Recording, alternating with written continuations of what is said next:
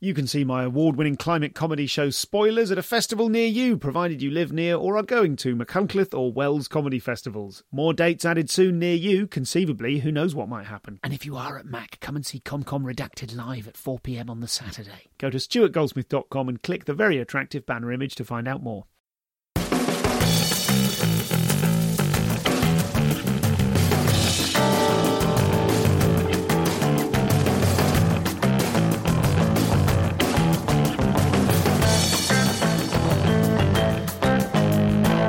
Hello and welcome to the show. Today I am talking to Sam Jay, and it's hard for me really to express just how incredible I think Sam Jay is. She is one of my very favourites, and she has just everything. She's the complete package and more that you weren't expecting. She's just brilliantly funny, totally engaging, genuinely has something to say, and she's got punchlines on top of punchlines on top of punchlines and a completely fresh perspective, not just as a minority in all sorts of different ways, but with really fresh things to say about the combination of life experiences that she's gone through. And although perhaps not my most walk in the park of an interview, this one, there are some moments in this conversation which are suffused with brilliant, brilliant advice. No extras on this one. We spoke for an hour and that was that. And I think by the time you've heard this, she will have gone back to the States, or certainly won't be in the UK anymore. But the next time, if you're listening in the UK, you get the chance to see Sam, do yourself a favour. She is extraordinary. This is Sam Jay.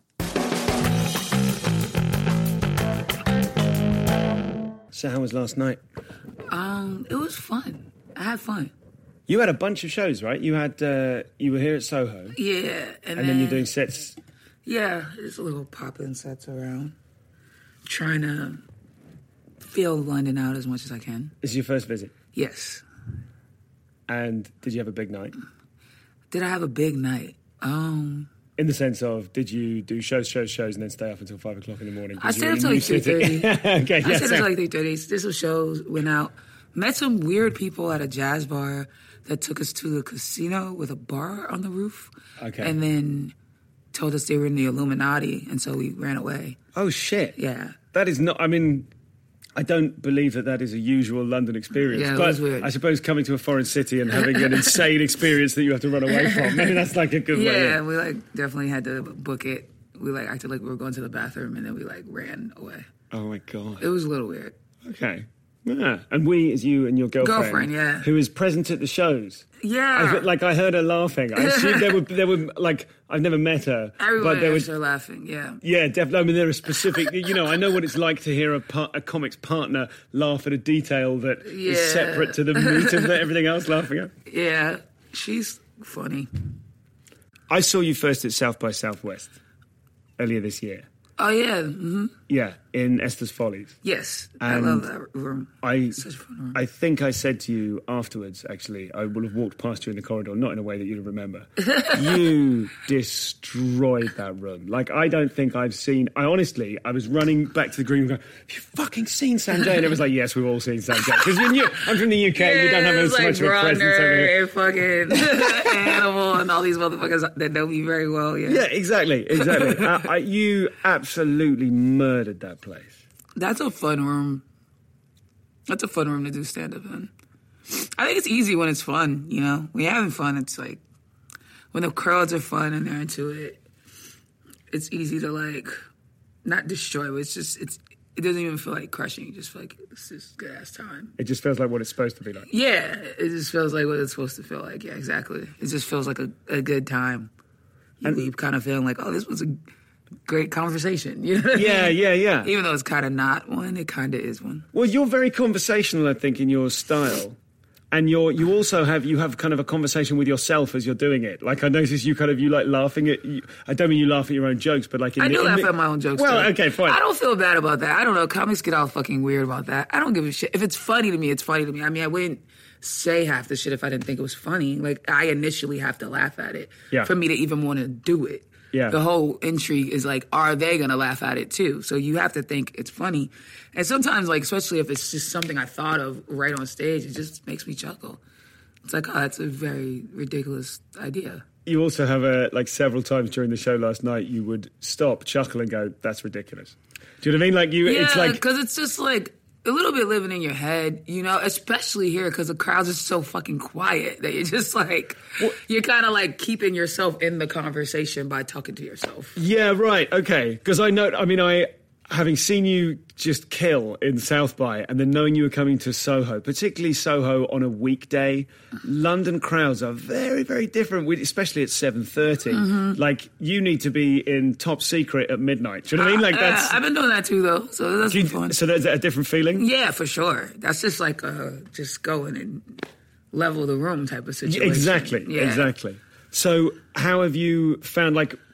Do you find that's an easy gear change for you to go, oh, it's like this? Like when you did your first show here, we're recording in Soho Theatre, were you taken by surprise by like, oh, this is a very reserved audience? No, I mean, I knew it coming in, like everybody warns you.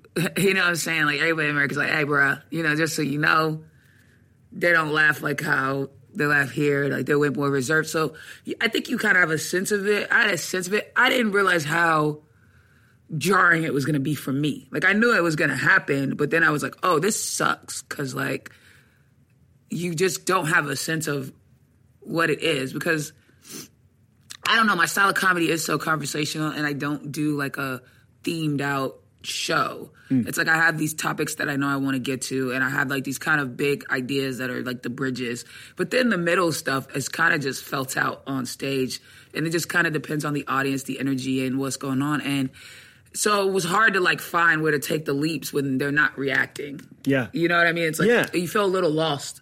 Like, oh, I'm just kind of up here. You know what I mean? It does feel a little bit like then it just feels like you're talking to your fucking self. It feels a little you're like nutty a little bit. You're like a rolling energy comic. You're one of those people you detonate and then as it's kind of all exploding, that's you're kind of surfing on top of that, right? The energy Yeah, rise. right. Exactly. So when you can't like get the detonation to go, you're just kind of like, all right, you know, you're just on stage kind of feeling like a little lost. I think I was feeling a little like, ugh, why don't they just do it what I want them to do? You know what I mean? Yeah. A little bit of that frustration of like, why don't they just do it the way I want it to happen so that I can do the thing at my best? Because, you know, you just want crowds to see you at your optimum. And it's like, oh, man, I can't even get to my optimum because you guys won't do the thing that I need you to do for me to do the thing. Yeah. It is very...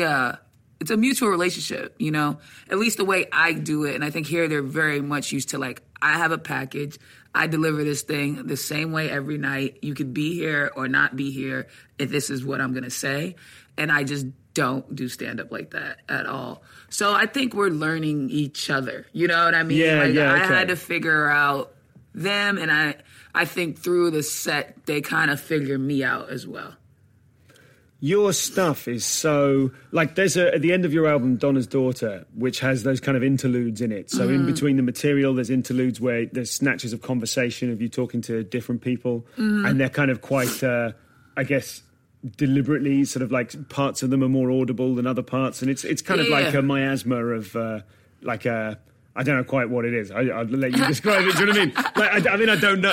I don't mean that I don't know what it is. I mean that it's like, it feels to me deliberately vague, so that parts of it, like words and concepts and snatches of conversation, spring out of it. So it's almost like rummaging around in your mind. Yes. Oh, good. Okay, did I get that? Okay, cool. That's a fair assessment. Yeah. The one at the end of the album, you're having a conversation, I guess, with another comic. Yes. Who is that? Who's the David Borey? Okay, I don't know. Oh, I do know David Gabori. Yeah. Okay, right. I've met him. Yeah. Okay, I didn't know that was him. That's my boy. And you're talking about the way in which some comics are on stage just for the adoration. Yeah. They're not there because they've got something to say. I think you said I've got some shit in my head that I've got to get out. Right. So how does that fit into, like, that's clearly, like, I heard that and I went, yeah, that's completely how Sam sees comedy. How does that fit into the shows that you're doing here? And that stuff when the audience is a bit more reserved? Can you still... Well, you know, I think I figured it out last night.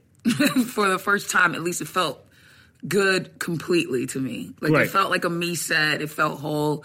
It felt like I was getting what I needed to get out of it, you know, because it's like, you're not up there for no fucking reason. Like, there's something that you just feel it as a comic. It's like, you know when you got to nut and you know when you didn't get to nut. And I feel like I got to nut last night. It was like, okay, this is all finally feeling the way I wanted it to feel. But I think it took a bit of a breakdown Wednesday night. Okay, go on. So tell me about that. I just got frustrated. I don't know if it was even frustration. I just wanted to know why these audiences were like that. It was just like, I felt like I was up there alone again. And I was like, oh, this is such a painstaking conversation to get through if nobody fucking reacts to it does anything. Then you're just like, ugh, it's like pulling yourself through this thing. And I was feeling that way. It just wasn't feeling fluid. You know, it was feeling very choppy in a way that I don't like, but the fluidity comes from, like you said, being able to ride the energy. And so I was just like, this doesn't feel fluid and this just feels unnatural. And if I don't acknowledge this, then I'm going to feel fucking weird because I feel it and I need to know what it is. So I just pulled up a stool and I was just like, why don't you guys laugh at stuff?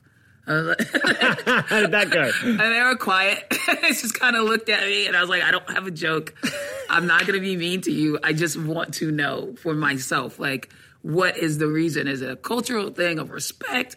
Is it just like you're kind of just waiting and you want me to prove? I don't, like, what is it? Because I don't know what it is. And at this point, it's just driving me insane. And then some lady finally just spoke, and she was just like, no, I just think that, she was like, we're all enjoying you. Oh, she actually gave you a genuine answer. Yeah. That's kind of incredibly useful. And she was just like, no, we're all enjoying you. I just think it's the Brits' way to kind of sit back and let you do your thing, and we kind of don't want to, like, step on your toes, but we're having a good time. You know, it's like, we just talked about it. And I was just like, oh, okay, because, you know, as an American, I'm broken, and so I do this for your approval. So if I don't get it, it feels very fucking weird. You know what I mean? Then you feel exposed, I guess. Yeah. More so. Even though you're exposed up there, you feel more exposed when you're not getting the approval that you're seeking from the audience to some level.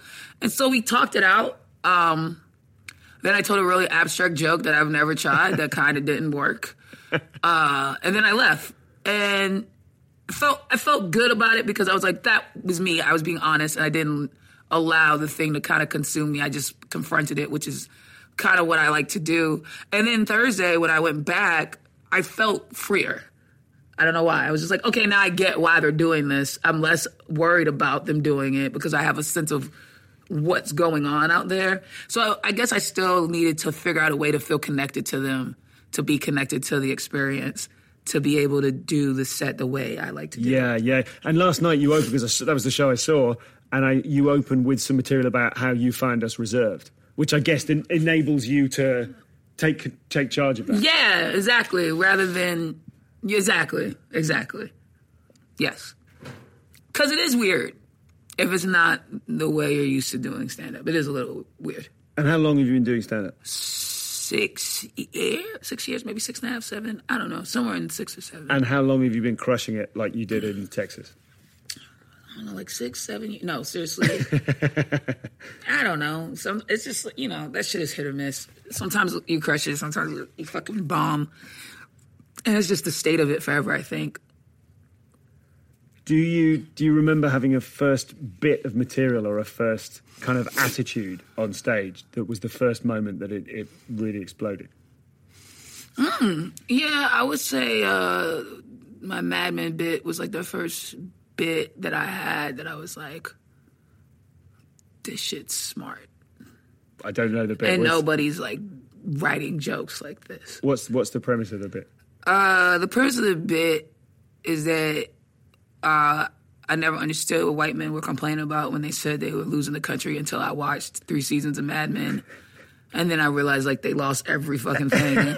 And I just go into this whole, like, setup and things. But, yeah, I think that was the first bit where I was like, yeah, this is on par with the type of stuff I want to be writing consistently. Okay. And what is that? What was that stuff? The Zelda bit was also probably, and that was before the Mad Men bit. So the Zelda bit and then the Mad Men bit. Those were 2 big, like, pivotal bits for me where I was like, okay, this is the level that you want to be writing at all the time. Yeah. And what is it? What were the signifiers of that? What does that level mean? It's intelligent, it's layered, it's funny in a club, it has a point of view on culture. All that. All of that stuff. Yeah. Because so many of your bits last night, even like the Blackfish bit, which is a great bit, and I don't know if you want to sort of talk about it. I never know how much of some people's stuff to reveal. I don't want to give it away. But there's a bit about Blackfish. Now, Blackfish was, in the UK at least, that was very current a few years ago when it came out. So when you started, I was thinking, is this like an older bit? But the point that you're making is such a relevant and contemporary... Yeah, because, I mean, like, I think that's always the weird thing that comics do that's, like, weird to me, is they write off topics. Like, well, I can't talk about Blackfish because that happened. And it's like, I don't give a shit when something happened. If it makes sense to me and right now, then it makes sense to me right now. Yeah. And as long as you're not writing bits, like, that are dependent on, like, it's not about the fucking documentary. It's just about a bigger sense of the world. And this documentary led me into this bigger sense of the world. So it's just like, whatever. Like, I don't know. I just don't care about stuff like that. Like, I'll tell a fucking joke about Clueless if I fucking feel like it's relevant to what I'm talking about. Yeah, yeah. So where does that confidence come from? A lot of what you're exuding on stage is a sense of, this is the way I see the world, this is the way I see it, and you can come along for the ride or not. What is it in your personality? What is it in your childhood or whatever? What is that? Where does that come from? I mean, I don't know. I don't know. I think when I decided that I wanted to do this, I think, wow, interesting. I think that stand-up for me was just such a escape and also a place to be myself. It was just the first thing I ever did that I felt completely myself. Like, I didn't have to compromise any part of my personality or who I was to do it. And so it's just like, for me, if it doesn't feel honest up there, it feels gross. And I don't want the thing that I really like to do to ever feel gross. So I just do everything I can to avoid feeling gross up there. What were you doing before? All types of shit, man. I worked at a Starbucks. I worked at a Best Buy. I worked at a Circus City. I worked at a Sprint store. I was just doing mad bullshit jobs. I worked at a mailroom before. I worked for like an old people home doing like medical records, whatever jobs I could. I hated working. So I would always be places like 2 months, 3 months, and then quit. Go do some other meaningless job. I just felt like they were all meaningless anyway, so who gave a shit? You know, like my parents passed away, but like my aunts and stuff, they would get like all like, you know, why do you keep changing jobs? I'm like, who fucking cares? These are all dumb. It's not careers, so who gives a shit if I change it 30 times, you know? And did you have any idea of what you wanted from a career? No, I didn't know at all. I didn't know how I would even get to a career, to be honest. That didn't seem like a thing that was really possible for me. Like, I dropped out of college. I wasn't really into school in the sense that I just think I never was in the right schools. You know what I mean? Like, I probably would have thrived in like an Oberlin type situation, and you know, what's that? I don't know what that. Oberlin's like kind of like a private college, kind of like where a bunch of like Montessori kids would go, like on that Montessori type shit. Yeah. But I just didn't like traditional school. It just never worked for me. So I went to college just to get away, honestly, just to get the fuck out of Boston. But I knew I wasn't going to stay there. And I knew I wanted to do something creative, but I really didn't know what that was going to be or even if it was going to happen.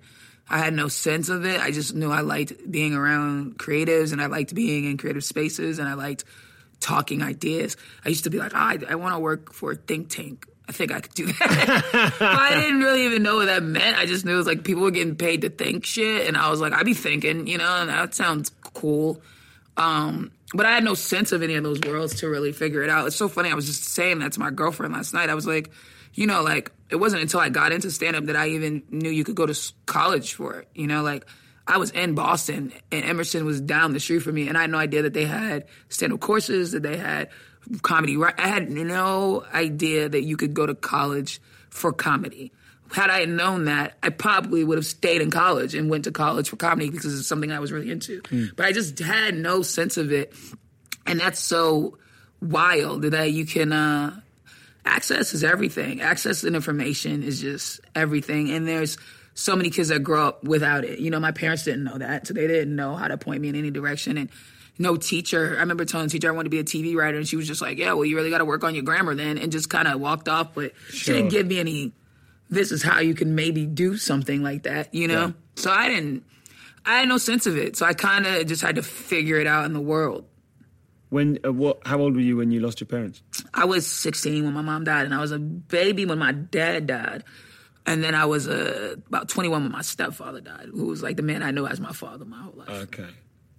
That must have left you feeling kind of rootless. I mean, yeah, for sure. I was just I was wild, and I didn't have, of course, I didn't have any foundation, you know? I was just kind of moving around in the world in a bit of a fog for a while, which also took, you know, time to, like, sort through all that shit mentally and emotionally. And in that process, I've discovered that I was a lesbian. So it was just a lot of stuff I had to, like, move through as a person and kind of clear before I could even see a path for myself of, like, what to do with myself. Did you ever get any help moving through that, or was that all just a sort of reflective process of you thinking? I mean, help, and I never went to therapy or anything formal, you know, but I mean, people, you know, you meet people, you have conversations, you learn things, you see things, you grow from them, you have experiences you don't want to have again, you know, you make adjustments and just, you know, kind of live. So when you brought yourself to comedy for the first time, when you did your first ever gig, was that a moment were you scared? Yeah, well, I tried comedy. I was at like 20. So I was like 20, and I tried it like twice, and it was like bad. And I was like, this doesn't feel right. It just didn't feel right. I don't know how to explain it, but it just felt, I didn't feel the thing I knew I should have been feeling. I felt very disconnected from it, and it just didn't feel right. And I was like, okay, I like this thing, but I don't know. And I kind of like fell back from it a little bit, and then I got sick. I got real sick, and I was in the hospital for a while, like off and on, months at a time for about a year. Jesus. Okay. And then once I got healthy, it was just a lot of shit with my family and from my mom passing and all this shit, and I just wanted to get the fuck out of Boston. So I left, and I went to Atlanta to go to school, and then I dropped out like maybe a month into being there, in 2 months. And then you were from Atlanta originally? I was born in Atlanta. Yeah, okay. And then I just stayed in Atlanta and like just did a bunch of bullshit, worked and did like all types of different jobs there, and like I was fucking with music out there and hanging out with these dudes, and we were like creating albums, and that was cool and that was fun, and it was the first time I really worked with a group of people trying to figure something out, and that was neat. And then I was like, oh, let's just I just saw my life, I don't know, I turned 29 and shit was just not working. And I just wanted to turn a corner in life, and I was like, just like try this thing that you've kind of always been dancing around. You know, I've always liked comedy still. I was still like into it, and you know, I would mention it like to friends, like, yeah, I tried that before. I would try it again, and like it was kind of in my head, like you didn't really give this thing a real shot. You know, you just feel it when you didn't. You know, and so I was just like, hey, just give it a real shot. But I think a lot of it too was just I was older and more sure of myself. When I first tried it, I wasn't out. I didn't even know I was fucking gay, you know? So by the time I came back to it at 29, I just knew who the fuck I was. I was an adult. And, like, I think a lot of that is what people see as confidence. It's just, like, I'm just a grown-up and I know what I think about things, and you're not going to fucking change my mind about what I think. I'm not a kid anymore. You can't just rattle me because you don't agree. Yeah, right. It's like, fine, don't agree, but that doesn't mean my thought is invalid. A lot of the stuff that I've seen you do, a lot of your material has been to do with your discovery, like your journey of discovering your sexuality, discovering that your marriage wasn't working. Those kind of, like those moments when you're really good. One of that incredible skill of yours is in kind of putting us right in the moment of that realization. Okay. What's the question? Oh, you're right, there wasn't a question. I was trying to trick you into talking about it without asking a direct question. Well, I mean, do you agree with that? I mean, I guess if that's what the audience feels like is going on, then that's what's going on. I don't know if I'm particularly trying to do that, or I just try to tell the shit from an honest perspective about how I feel about it. And I just try to be vulnerable because I think that's where you get the shit from that makes it good. It's like, talk about that. Go on. Yeah, I totally agree with you. And you're really good at being vulnerable. And you're so powerful and you're so vulnerable. So what is that? What is that stuff? I mean, it's just like when you're vulnerable to anything, then it's this is gonna sound so fucking Please, corny. Come on, this is what we want. This is so lame. But when you're vulnerable in anything, then it's working through you and you're not working for it. So it's like you have to kind of give yourself to it. Or I feel like the audience can also tell the disingenuous nature of it. And I've never liked that about comedy. I don't like comedy where I feel like you're trying to trick me. Like, I don't need to believe it happened to you yesterday. I'm not a fucking idiot. You can just, like, tell me the thing. You know what I mean? I don't need to believe.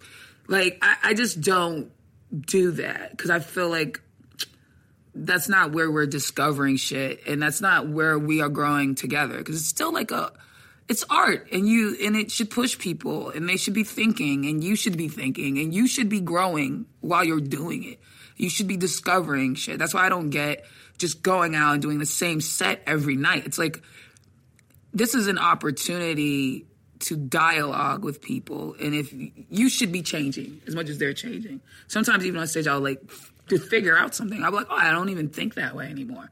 I've talked through this thought, and now I'm at the end of it, and I'm like, oh, that's not even, I don't have that original opinion, because it's always changing and growing in that way, and you should be changing and growing in that way, and I don't think you can do that without being vulnerable. Like you can't change in life if you're not vulnerable, you know? So the vulnerability part of it is just the only way, again, it doesn't feel gross.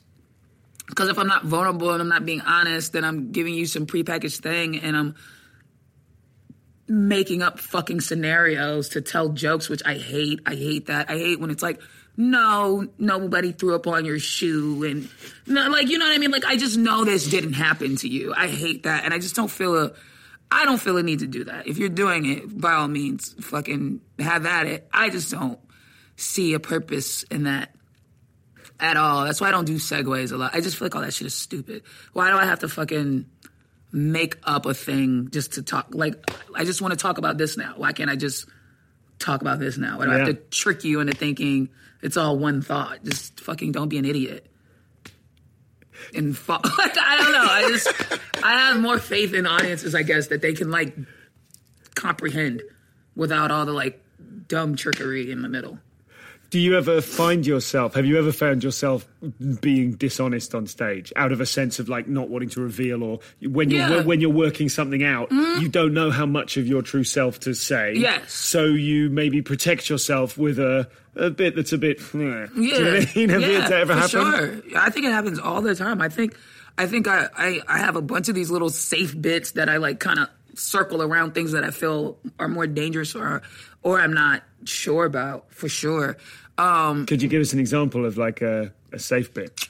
Like making fun of like Apple Android phones. It's, you know, it's like, come on, this is A to B shit. It's not women peeing standing up, but sometimes when I'm not so sure about how to get to women peeing standing up, it's like I need this little Apple iPhone shit just to get over here.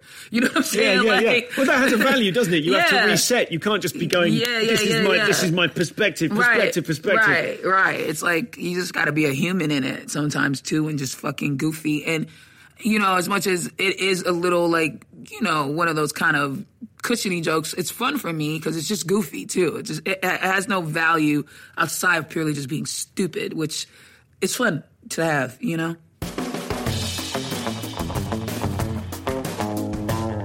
So this is Sam. Great pleasure to be talking to her. And my thanks to Soho Theatre. I should have said at the very top of the show.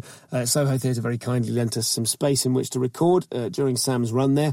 And coming up next week or the week after, and thanks also to Soho for this, Neil Hamburger, a.k.a. Greg Turkington. If you're not familiar with the act Neil Hamburger, how could I possibly do it justice by describing it? He is America's funny man. He is a sort of His hair is slathered with goop over a sort of awful comb over. He's a sort of fading vaudevillian stand-up, and he is probably the single most offensive comic that I'd be prepared to have on this show, because he's an act and it's a character, and the character, what is it about? It's kind of like you know the way, if you're familiar with Nick Helm's work, Nick Helm is this sort of disintegrating, anger-sodden state of a comic, and that's kind of the clown, if you like. That's the basis of it all, is the knowingness of being that appalling person.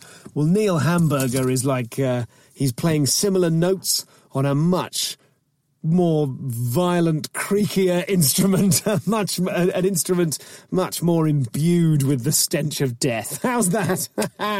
Maybe I'll make a note of that for the show notes for that episode.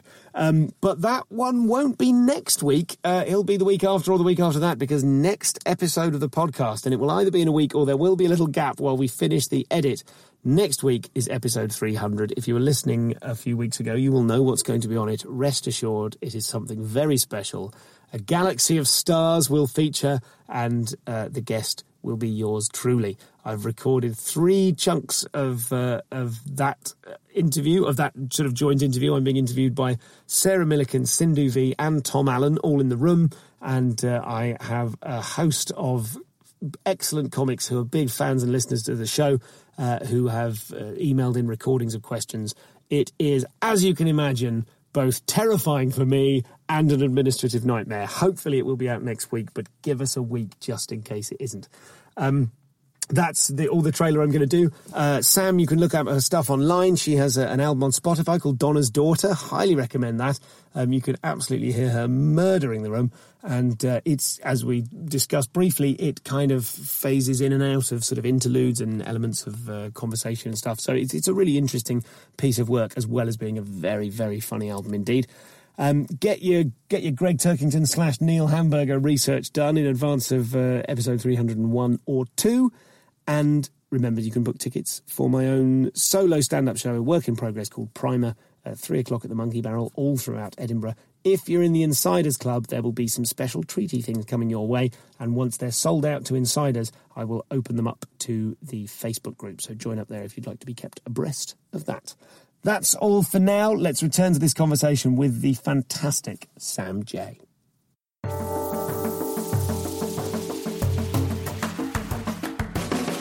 One of your great strengths, I think, is in taking your life story and finding a bigger perspective in it. Mm-hmm.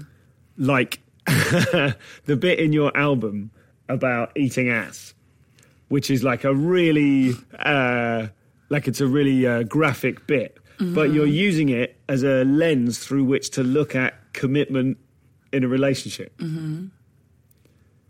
Talk about that. I don't... Like, is that a thing you're doing consciously? No, it's just how I see the fucking world. It truly is just how I see things. I don't know why. Even my girlfriend hates it. She's like, you overthink everything. You overanalyze everything. It's not that deep. And I'm like, everything is that deep. Everything has a meaning behind it. Everything has a purpose. You don't say things for no reason. You may not always be conscious of it, but there is something rooted in all behaviors. I just believe that. And so it's just how I see shit. It's like that stuff I really thought about when I thought about the fact that I ate ass. Like, that's what went through my head. You know what I mean? The whys, the what was motivating me, all of that. It's just like, it's just the shit I be thinking, honestly. And does it cost you something to say it out loud? What do you mean? Well, like, in the sense that I know you're making yourself vulnerable. Is it ever scary to make yourself vulnerable? You might anger people in your life by telling the unvarnished truth about bro. Like, it costs you your sanity. Like, this whole shit is fucking crazy, and it's very crazy to tell your, like, deepest, darkest shit to a room full of strangers, and you have to be a bit off to do it. And every time you do it, you are giving some of yourself to these people to, like, kind of do whatever they will. And yeah, it makes you a little nutty, for sure. I mean, there's times where I just want to be alone and not talk to anyone. I feel like it's because I'm just giving and talking and just downloading so much of my energy into people all the time that you just kind of get fucking tapped. You know what I mean? Just logically, anybody would. So I think it's tough because when I'm not on stage and I'm not doing it, you know, my girl, a lot of times she's like, you're just sitting here quiet. You're not saying anything. And I'm like, I don't have anything else to fucking say. You know what I mean? Like, I just don't want to talk. And it's not that I don't love you. I don't enjoy your company. Like, I like that you're right here, but I just have no need to speak to you at all. But I don't want to speak to anyone. It's not a you sure thing. I just don't feel like speaking, you know? Which I find myself in that state a lot. I'm just like, I don't want to talk. Do you think that you are an introverted person?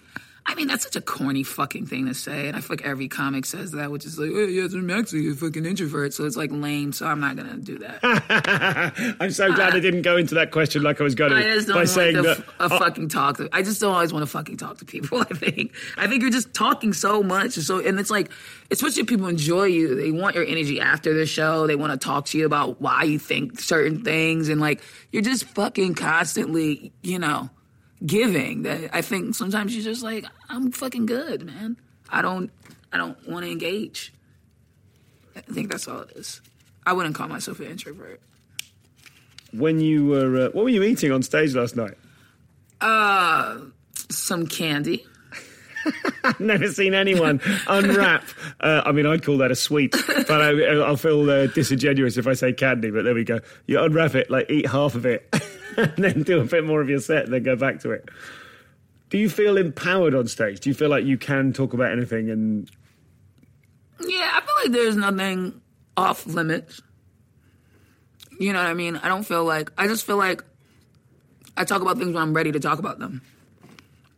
So, like, the stuff that I'm doing about my mom right now is the first time I've really, really tried to really attempt to joke about my mom and, like, growing up. I think I did one before when I first was kind of, like, starting out that I probably lasted about 6 months and then kind of just phased out of my routine and kind of grew into the white guys playing bit. But I don't think I was doing it just because I didn't know what I wanted to say. I didn't know what story I wanted to tell. I didn't know what angle, you know. It's still a sensitive thing for me, of course. I didn't know. Yeah, I just didn't know what I wanted to say or what I wanted to say about her or our relationship. And then I've been thinking about kids myself, and it made me think back to that story. And so I've been, like, just telling the story because it makes sense to me right now. It just seems to fit in the world that I'm in. And that's how I pick how to talk about things. It's really that simple. It's like, does it make sense? Does it feel good? All right, let's try it until I don't want to say it anymore. And then I'll just stop saying it. And that's kind of when I know I'm done with a joke, too. It's just, it naturally will just, I just won't say it anymore. And I'll be like, oh, you don't say that anymore. Do you write stuff down? Or is it all said on stage and refined on stage? I jot things down. Sometimes it will be it will be pretty beat out. Sometimes it'll just be a premise or like a topic idea that I kind of want to talk through. Little notes kind of scattered around everywhere. I like to believe it's more organized than it is, and most of it is just up here moving around. But I do have like little references all over the place that no one would be able to understand but me, probably. Okay. If you tried to read it, it's just like booty cheeks, cheese. And is that how you've always done it? Pepperonis, yeah, pretty much. Yeah, pretty much. Just, you know, because I guess I just try to keep it as conversational as possible. And I feel like if you, like when I first, you're making me think about early. I think every comic makes a lot of these same dumb mistakes, and they listen to other, like, dumbass comics who don't know shit and who are passing on bad information. And so, at first, especially when you start in a small town, like, it's just a small town mentality, and everyone's, like, telling you what the industry wants, but no one's ever even, you know, the industry's like fucking Oz, and no one's seen it, but they're like, they don't like it when you know what I mean? And you're like, no, you don't fucking, no one knows. But you believe these people because they've been doing it longer, so they must know. So I think early, I was trying to do shit a certain way. And Boston's a very white guy town, and they've got their old guard and kind of their beliefs in how stand-up should be. And so I was definitely trying to, like, you know, I was paying attention to my laughs per minute and just fucking dumb stuff that doesn't matter. You know what I mean? And, like, I was getting caught up on words. Like, I was trying to write out just because everybody was writing. You know what I mean? And I was like, well, I guess that's how you're studious at this and you prove that you really want to do it. You have to fucking write, you know? So I was trying, and then I'd get on stage and I'd be, like, I was trying to say it exactly how I wrote it. And then when it wasn't coming out how I wrote it, I was getting, like, thrown off. And it was just like, this is not how I'm funny. I'm not funny like this. And it wasn't that it was not successful, but it didn't feel great. And I was like, this is not how I'm funny. I'm funny when it feels natural. I'm funny when it feels conversational. So I had to just do something for myself so that it felt, I wanted it to always feel on stage how it feels when I'm just talking to people. I was like, as long as I feel that way when I'm up there, then I know that the right cylinders are, like, clicking and shit, you know? So I just started to fucking write the premise and then just be like, just talk, and you'll figure out the beats. And then once I hit it, and I'm like, yeah, there's the punchline. And then I just say it that way most of the time, little tweaks here and there, depending on where I'm at, or I might have an experience that changes it a little bit. But then that's kind of how I'll figure out what the joke is. And then that's the joke. And then, you know, move on to the next thing and just take the idea. And then I use mics and shit to just take the idea and, like, talk about it from every angle. That's why I hate when people record comics and, like, release shit, because you just never know where they're at in the process of what it is. And for me, I have to talk things down. Like, I have to go down a really dark path with it, and then I have to be like, all right, that was too dark. And then I kind of, like, pull myself out and, like, before I figure out what it is, you know? So that's just the way that it works for me. I couldn't be a laughs per minute person. That was just insane. And once I stopped even thinking about all that shit, I got a lot better at stand-up. Kind of exponentially, too. It was just like, once I was like, I think I did that shit for like 2 weeks, and I was just like, this is fucking stupid. Did that process of you finding out how you do it, that presumably happened at the same time as the industry started to take notice of you, you started to get more interest in your career? Yeah, I think, like, once I started doing it that way, I started to stand out in Boston, you know, because it wasn't a lot of me.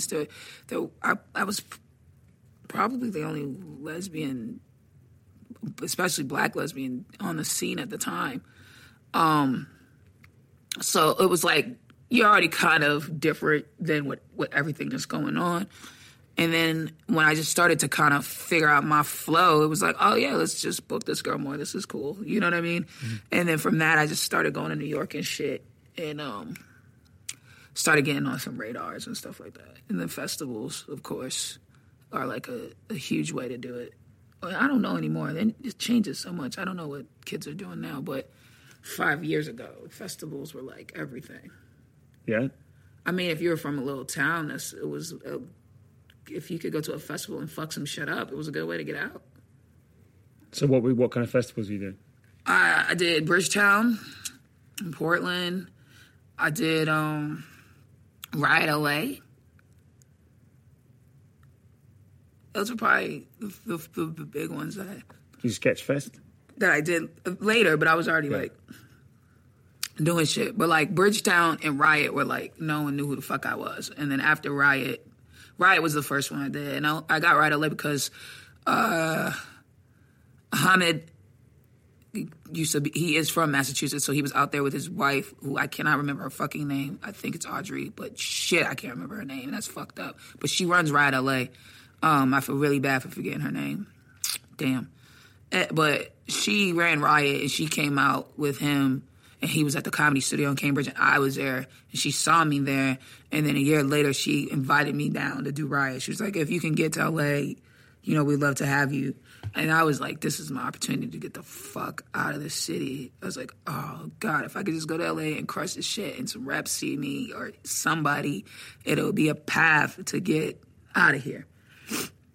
So I went to LA with like all this, like, I'm going to fucking destroy this shit, like focus, because I just was like, I need to get the fuck out of this city. And I didn't know how I was going to do it. So went to Riot, had really, really good sets. and then got invited to Bridgetown, but like some Comedy Central people had seen me at Riot and stuff. And then when they saw me again at Bridgetown, and I had really good sets at Bridgetown, I met my manager at Bridgetown. And then from there, it just started to like move. It's like I met my manager at Bridgetown, and then I got Comics to Watch, and then shit just started to happen. Yeah, so the festival route really worked because you had the right product. I hate myself for using that term, but you know what I mean? Like, it's an industry, and if you want to get out of somewhere, you've got to... Was that useful energy, do you feel, to go in with that kind of, I really need this? Yeah. In what way? Did it make you work harder or do more sets, or is it just that you bit down harder? I think I just bit down harder, and I wasn't going to like... Yeah, I just bit down harder. I needed to get the fuck out of Boston. And I knew, like, if I could just... I knew it was ready enough that if the right people could just see it, we could start to make some shit happen. I just knew it was like, yeah, it's there. You know what I'm saying? But still, I had to move. I had to move to LA, and I had to like figure out the LA scene, and I had to like grind it out there. You know what I mean? And like, it wasn't easy because you basically got to go start all over. You know what I'm saying? And like, motherfuckers don't know you, and it's still like their town and they're territorial, and you got to like go through all that shit. That sense you had of, if I can get there, if I can get seen, I can make something happen. I think every comic that starts has a variation on that. They've got some sense of like, I can be the person, I can be the one. And a lot of them probably are deluded. Mm-hmm. Did you feel it in a different way? Did you feel it in a... I can't answer that because I don't know how they feel it. I can only know how I felt it. And we might be feeling the same exact shit. Isn't that what makes this shit scary? Is that like... You have to fucking be delusional and believe your own delusions, you know? Because fuck if I know, they probably felt the same exact way I feel. So it just works for some people and it fucking doesn't for other people. That's the scariest shit about it. It's like you ever watch a comic and he's on stage and he's just eating it and he's so fucking delusional and he's so just... And you're just like, you have no sense of any of what the fuck this is. And you can tell he's just convinced he's the fucking best. And why do we hate that guy so much? Because a part of us is like, what if that's what the fuck we look like? Like, it's quite possible that I'm just as delusional, you know? So I don't know, man. When you started doing festivals and you moved to LA, did you, when you started getting seen at LA, is that when you started meeting other black lesbian comics? Are you like, have you got more of a kind of network of people like you? No. I mean, I think just over time I started meeting more. It wasn't specifically LA, but just over time. But even that, I don't think I've met a million. You know what I mean? I feel like there's like enough for a WhatsApp group. Paris, Sachet, Wanda, Sykes. You know what I mean? Like, and I know there's others. You know what I'm saying? Like you meet them all around, like Mike's and shit. But who remembers everybody? You meet so many people doing this. It's like hard. But nah, we're not like having meetings or nothing. There's nothing like that's going on. We're not having like black lesbian comic chats. And do you have a... Gina, yeah, sure. Yeah, of course. Do you have a strategic eye on your career? Or are you just being true to your art? Man, this is so dumb.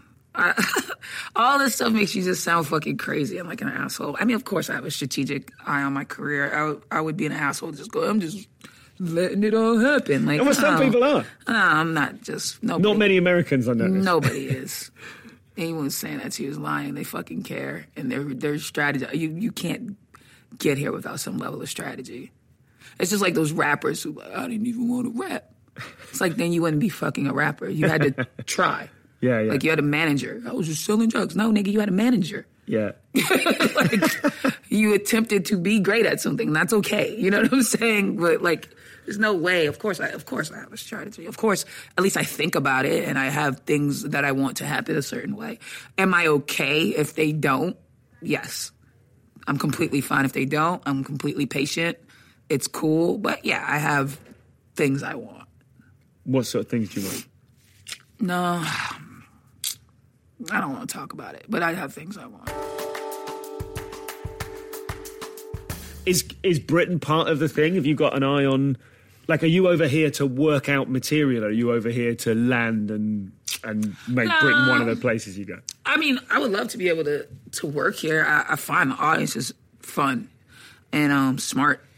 Did I come here like, all right, gotta get Britain, gotta get this British market? Nah, I don't really move like that because you don't know what the fuck. You don't know how you're gonna be somewhere. You know, like they might be totally turned off by you, and that's fine. You know, so my goal was to see how my shit played in front of a British audience and just start to get a global feel for my stuff, you know?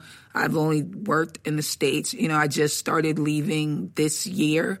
I went to Australia and Dublin last year. It was my first time out of America, was Dublin for that Vodafone Festival. And then Australia. So, you know, especially because I'm building an hour, you know, that, you know, hopefully will be my first special. I just want it to feel global. I don't want it to feel stupid. And I know I have all these like lofty ideas about race and politics, and I feel like it would be half-assed of me to not get a world stamp on that, you know, because at some level you're elevating yourself when you're a comic because you're standing on a stage and you're telling people they should pay to listen to you. And if I'm going to sit up there and talk about all this shit, it's just a part of my job to get as many perspectives on it as I can. That is my job, you know? If there's a job aspect to it, then that's it. And so coming here is about growing because I have to continue to grow it or it won't feed me. So when you started writing for SNL, you were like, that's less common, isn't it, that you're a stand-up in the writer's room than a sketch writer? No, Leslie started as a writer. Shay started as a writer. It happens. It doesn't not happen. And how do you find writing for SNL compared to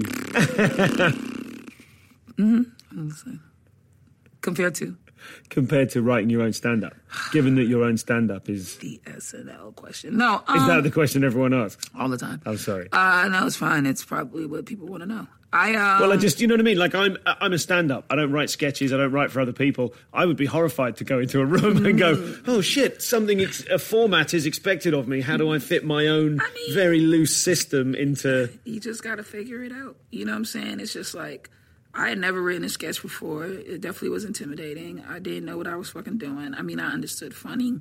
I had a sense of that, but I didn't really have a sense of, like, I've never written a sketch, so I didn't know what I was doing, and they were bad. It's just like all of this shit, though. You just gotta be willing to fucking fail, and you can't be bigger than failing, and you gotta know it's gonna kick your ass, and you're not gonna know everything. But if you are, you know, determined and you're just gonna keep getting back up, then the shit will fucking work itself out. And you don't necessarily know what that is gonna be. It might have been getting fired from SNL for me. Maybe SNL wasn't my fucking thing now, and I would have just had to accept that. I might not have taken to it, but I did. You know what I'm saying? I was kind of willing for it to go either way, but I was just like, I'm going to just try my hardest because that's all I can really do. You know, like, I got to be here anyway. So I'm going to try to figure out how to write these sketches. I'm sorry. I feel like I'll give these very just, like, answers, but I don't know. That's just... You can't think about it beyond that because the fact is I don't write a sketch. So if I go in there like I'm gonna kill this fucking room, that's stupid because I've never even done it. You know what I mean? Or if I go in there with all this pressure, like people are gonna laugh because I don't know what I'm. It's like, well, they probably will because I don't know what I'm doing, and that's fine. And like this shit's gonna be bad for a while. I just kind of felt like I went in knowing like you're gonna be bad at this for a while, and it's just gonna suck, and you're just gonna have to suck it up. That's impressive. I think that is like that to go into something and go, this is going to be bad and I'm going to cope with it. Yeah. Like to have the mentality. Yeah, I just knew I never done it. And I was doing it with the best people to do it on the highest level to do it. And some of these motherfuckers have gone to Harvard for this shit. And like, I've never written anything that wasn't for myself. You know what I'm saying? So, and then sketch, that's a whole other way to write too. It's not, like, I've written pilots, but they were me-centric, and I was creating every character out of my head.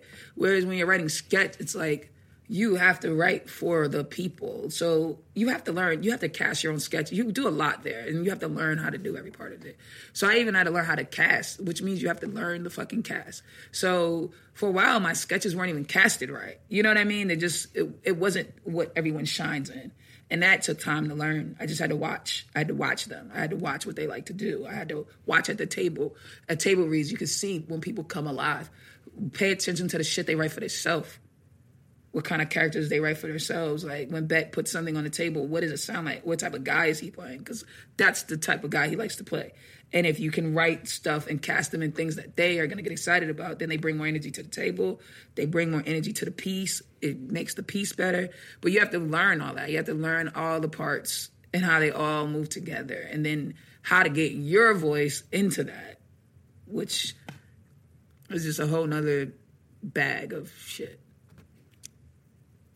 It's a lot of failing, and you just have to be fine with it. But it was fine. I needed to fail. So it was fine.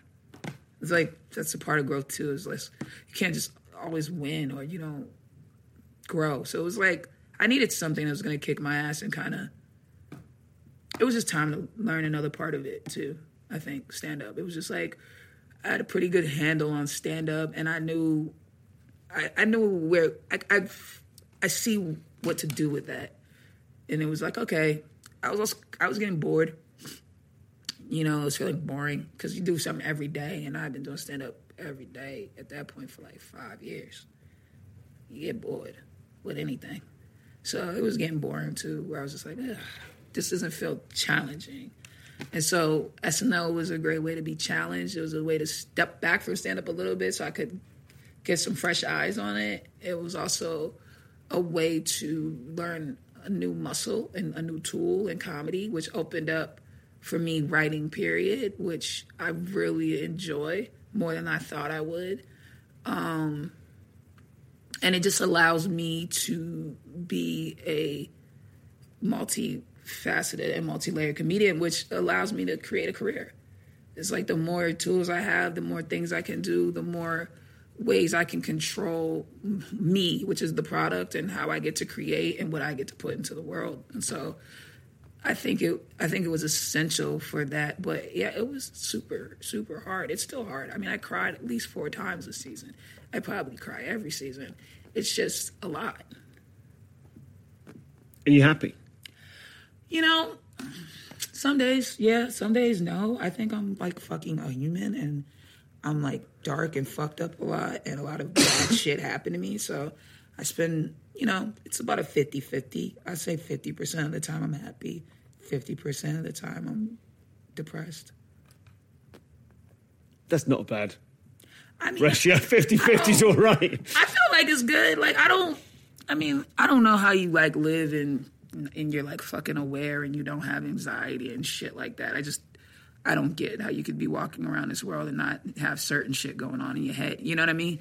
So being like sad or having bouts of sadness doesn't really bother me. It's just like a part of the process. That sounds very... So overall, yeah, I'm happy. The way you talk about, I know you said you never had any therapy, but the way you talk about your growth and your development, your relationship to, you know, sadness and the process and being happy to fail, that feels like all of that stuff is really good mental health. I think I just didn't want to, I don't know. I was in such a dark place after my mom died, and like,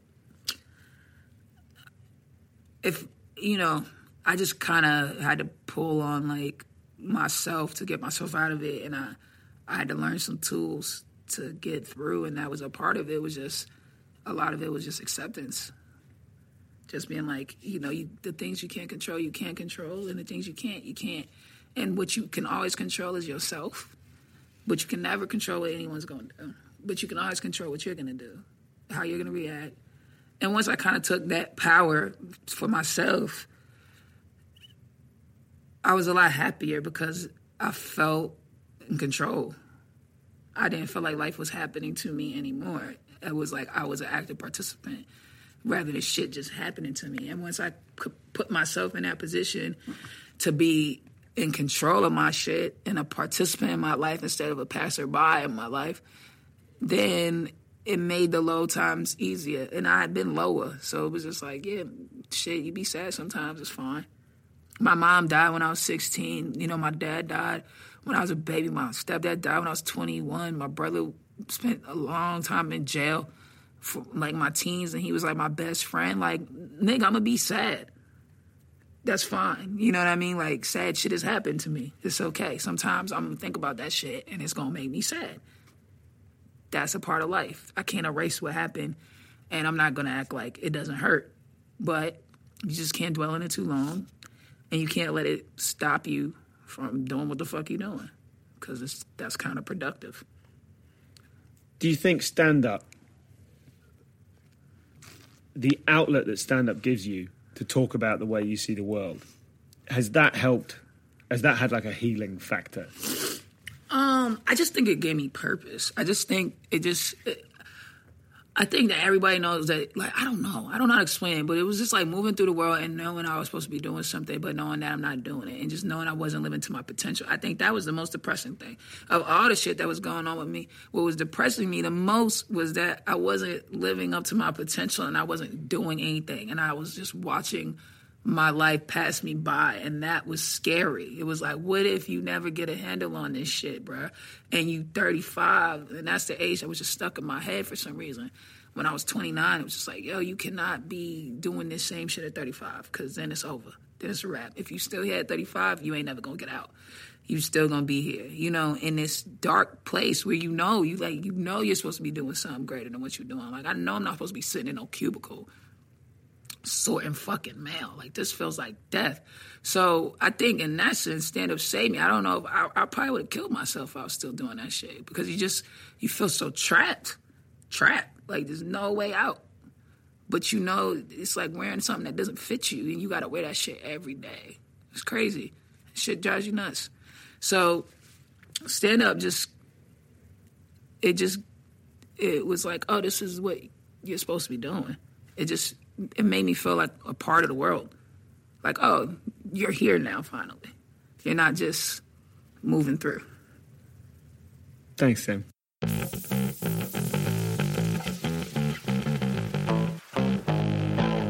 So that was Sam. No post-amble this week. It just remains for me to thank Sam J once again for coming on. Thank you to Florrie for her part in putting that together. Thank you to Soho Theatre and Sarah Dodd in particular for helping me out. Thanks to Dimple Powell, who also helped sort that recording space and looked after me on the day.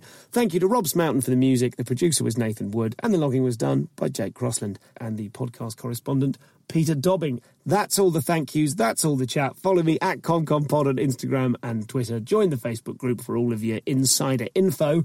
And go to comedianscomedian.com/insiders for extra material from any episode that has extra material, which is quite a few of them now. 40 or something? Bloody loads of them. Right, that's that. No post-amble this week. I am shattered. Goodbye!